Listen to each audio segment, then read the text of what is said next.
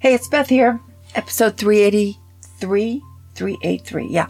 Okay. It's going to be really disjointed because I'm exhausted. I have this friend, Lynn. We've been friends since infertility, like 40 years friendship. We're very close. She's really great. She's suffering from insomnia. She called me up, and this is so crazy. I actually thought I had advice for her because I've kind of cured my own insomnia by getting up and looking at what's happening in Ukraine in the middle of the night, or, looking over Twitter or whatever, just distracting myself. Or I lay in bed and I'm like, this is really nice. I don't have to do anything, don't have to go anywhere, and I make my pillows all wonderful. She said she's tried all those, and she's going to this guy who's going to make her wake up.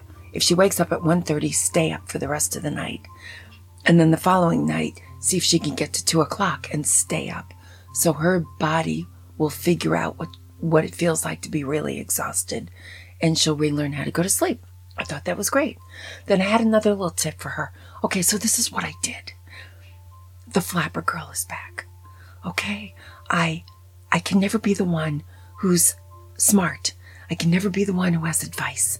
So ever since that phone call, I have had the worst insomnia. Last night I woke up at 1:30, bats in my belfry, my mind going crazy. Just like Lynn said, happened to her. It's like I have to sabotage myself and get to that place somebody is at and not be a helpmate or someone who figured anything out. I have got to stay down. It's because of the flapper girl. When I was in 7th grade, that performance, I nailed it. I had people applauded me. I was going to be a dancer on Broadway. I had my whole career planned. My mother told me that I had a swelled head, too big a head. I'm like, yeah, I do. I feel great about myself. I was good at something. I want to be a dancer. So from that night on, it was like if the garbage had to be taken out, it was tell the flapper girl to do it. It was like I was just put in this place that was so scary because I kind of stuck my head up like those Australians with the poppy, the one poppy that sticks its head up, it gets whacked. That's what happened in my house. The flapper girl for years. I never lived it down. I never tried again. I never dreamed again. And anytime, and I did give her advice. I wasn't snobby about it or conceited or anything, but I just get so nervous when I'm not the problem and when I think I have a solution. So now I've got terrible insomnia. Okay, so I just wanted to get that out because this is going to be crazy. But I did find some things in the New York Times today. One is nobody wants to open gifts anymore in front of people, which I think is really sad for children, because we used to really go to Toys R Us and they would try to pick out a toy for that very child. If he was into Matchbox cars, if he was into Legos, they would think about that very kid.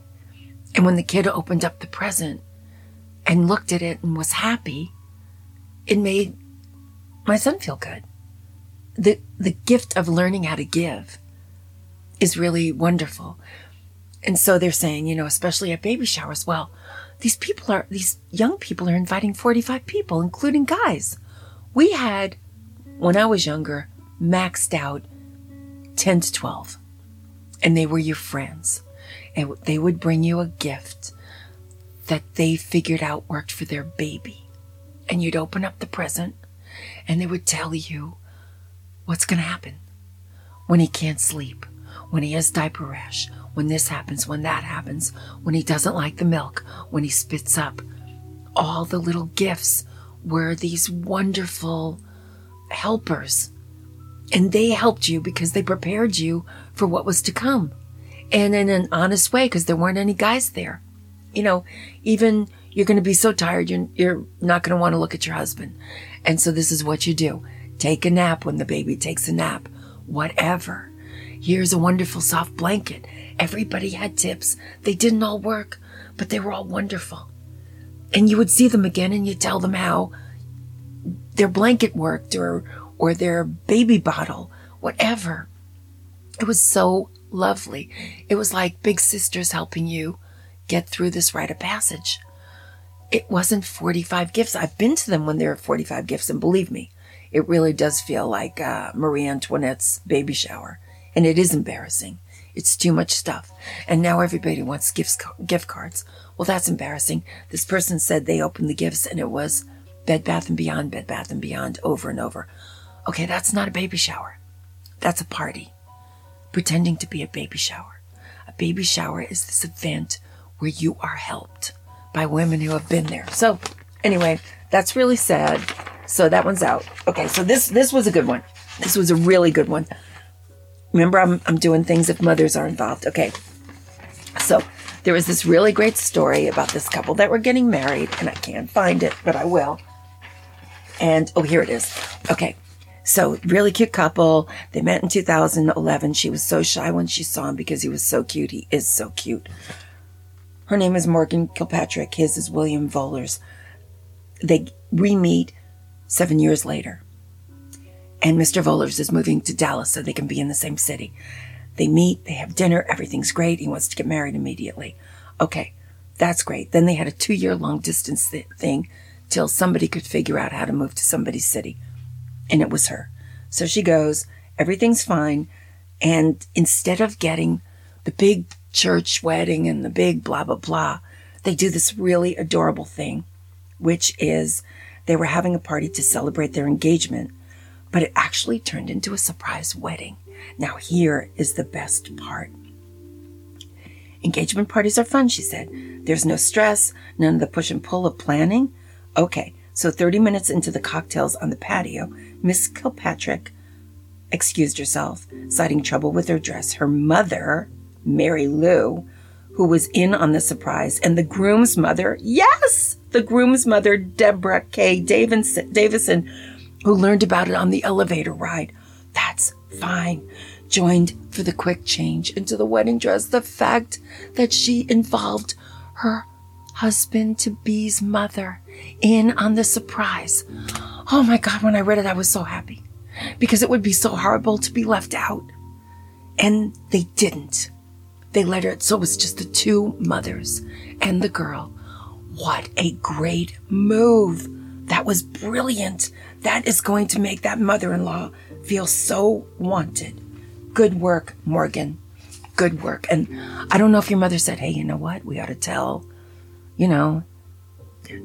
your mother-in-law to be whoever, whatever. She was involved in the big surprise. So thank you, universe, for letting a mother of the groom be a big part of something wonderfully surprising. That was great. Okay, this one was wonderful. Once upon a time, a girl fell in love with a house. Okay, so for 4 decades, this woman's mother in Albuquerque cleaned this lady's house.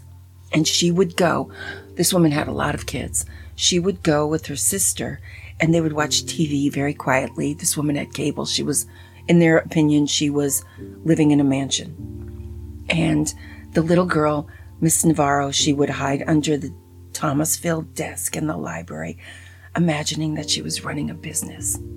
While her mother cleaned this house for 40 years. She imagined that it would be her house someday.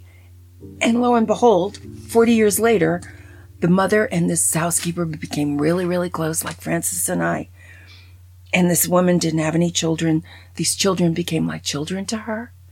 And she would remember every Christmas, every birthday, everything, and wrap a beautiful gift for all of the, 8 children. But this little one, she really took the decorating and everything into her heart. And the woman who owned the house would explain to her, because she was a world traveler, where she got it and how it fit in. And she even had lived in England, so there was a lot of chance. And the girl became a interior decorator, which is so amazing. Her mother and this woman, whose name is Pam, they stayed close forever. And they went through divorces and they went through everything together. And finally, she dies and Pam dies and the house stays with her husband till her husband dies. And then they sell it to this beautiful little girl for a very good price. And it has everything in it. So she walks into the house and she doesn't want to change anything because it's so perfect. But underneath the carpet are hardwood floors. So she's like, oh my God. And so she starts changing things. And she finds out that everybody is thrilled that she's doing that. But this was her dream. And she got her dream. And she kept the picture of Pam, a portrait. And it's center in the house. It is their house. And it's so funny because when her mother comes over, she always wants to clean. And she wants to move things and dust. And so this girl has to make her mother sit in the chair. And she puts a pillow on her lap. And she says, stay, stay, stay. I'm going to get the tea. So this housekeeper mother gets to see her daughter. Oh, and her daughter married a great guy. And she's happily married. They have 2 kids. And they're living in this house that was the dream house of the mother and the daughter. And sometimes dreams come true. It's my favorite story of the day. Okay, so I've got this other thing. I'm going to throw in 2 movies, okay? One is Tar, and it's Cate Blanchett, okay? She plays this composer. And I was duped. Some of the reviews and everything said it was a true story. And it's not a true story. And I don't like being duped. So luckily I didn't know that till after the movie was over. It's an Oscar-winning performance by her. The way she conducts this orchestra, it's beautifully done. I would say a lot of the other movie isn't beautifully done, and I really don't like how she treats her daughter and abandons her at the end. I really didn't like that. And I'm really kind of happy it's not true, because I was wondering whatever happened to that kid. And so that's actually how I found out it wasn't true. So this is, it's a good movie. It's a Netflix. Don't go to the theater. The sound is great, but you probably have great sound in your own house. So that was that. Then the other one, and I was going to do a review on this a couple of days ago. It's called Black Adam, and it's got The Rock in it, and I usually love him. Went to see it with Trisha. We were alone in the theater, and it seemed chaotic to me. Just too many people being killed, too many superheroes, too many villains, could not handle the plot. And I thought the plot was going to be that The Rock's son is killed by this guy, and he goes out seeking revenge, which I'm very good with that. But there were all these other like ancillary little heroes. So before I did a review, I was like, this should just be me because I'm old and I don't really like superheroes. So I went back to the theater with Matt last night. Saturday night, the movie was packed and nobody was enjoying it. Nobody talked about it. The tips weren't very good, which is usually a tell from the staff, I find out. And nobody laughed at the jokes. No women were talking about it in the restroom. No kids were talking about it on the way out. And everybody was going to the bathroom in the middle of the movie. And everybody was ordering more food. That is not a good sign. It means you're not lost in the story. So I asked Matt what was up, and he said, it's not Marvel Comics, it's DC, and they are chaotic. And they don't keep a tight story. And it could have been good, it should have been good, and it wasn't good. So I don't even know if that's worth taking a, middle schooler or a teenager to. It was not enjoyable. And that's really sad because The Rock is great. So I would have to say those, do Tar at home. Plus she's an unpleasant character. And you might want to just do it while you're washing clothes or cooking or something. Don't give it your full attention. But when she starts conducting, watch how she does it. They call them Oscar moments. This one has an Oscar moment when she raises her arms and has full command of the orchestra. It's really quite dazzling. So that's good. But, and I'm going to try to work on my Flapper Girl.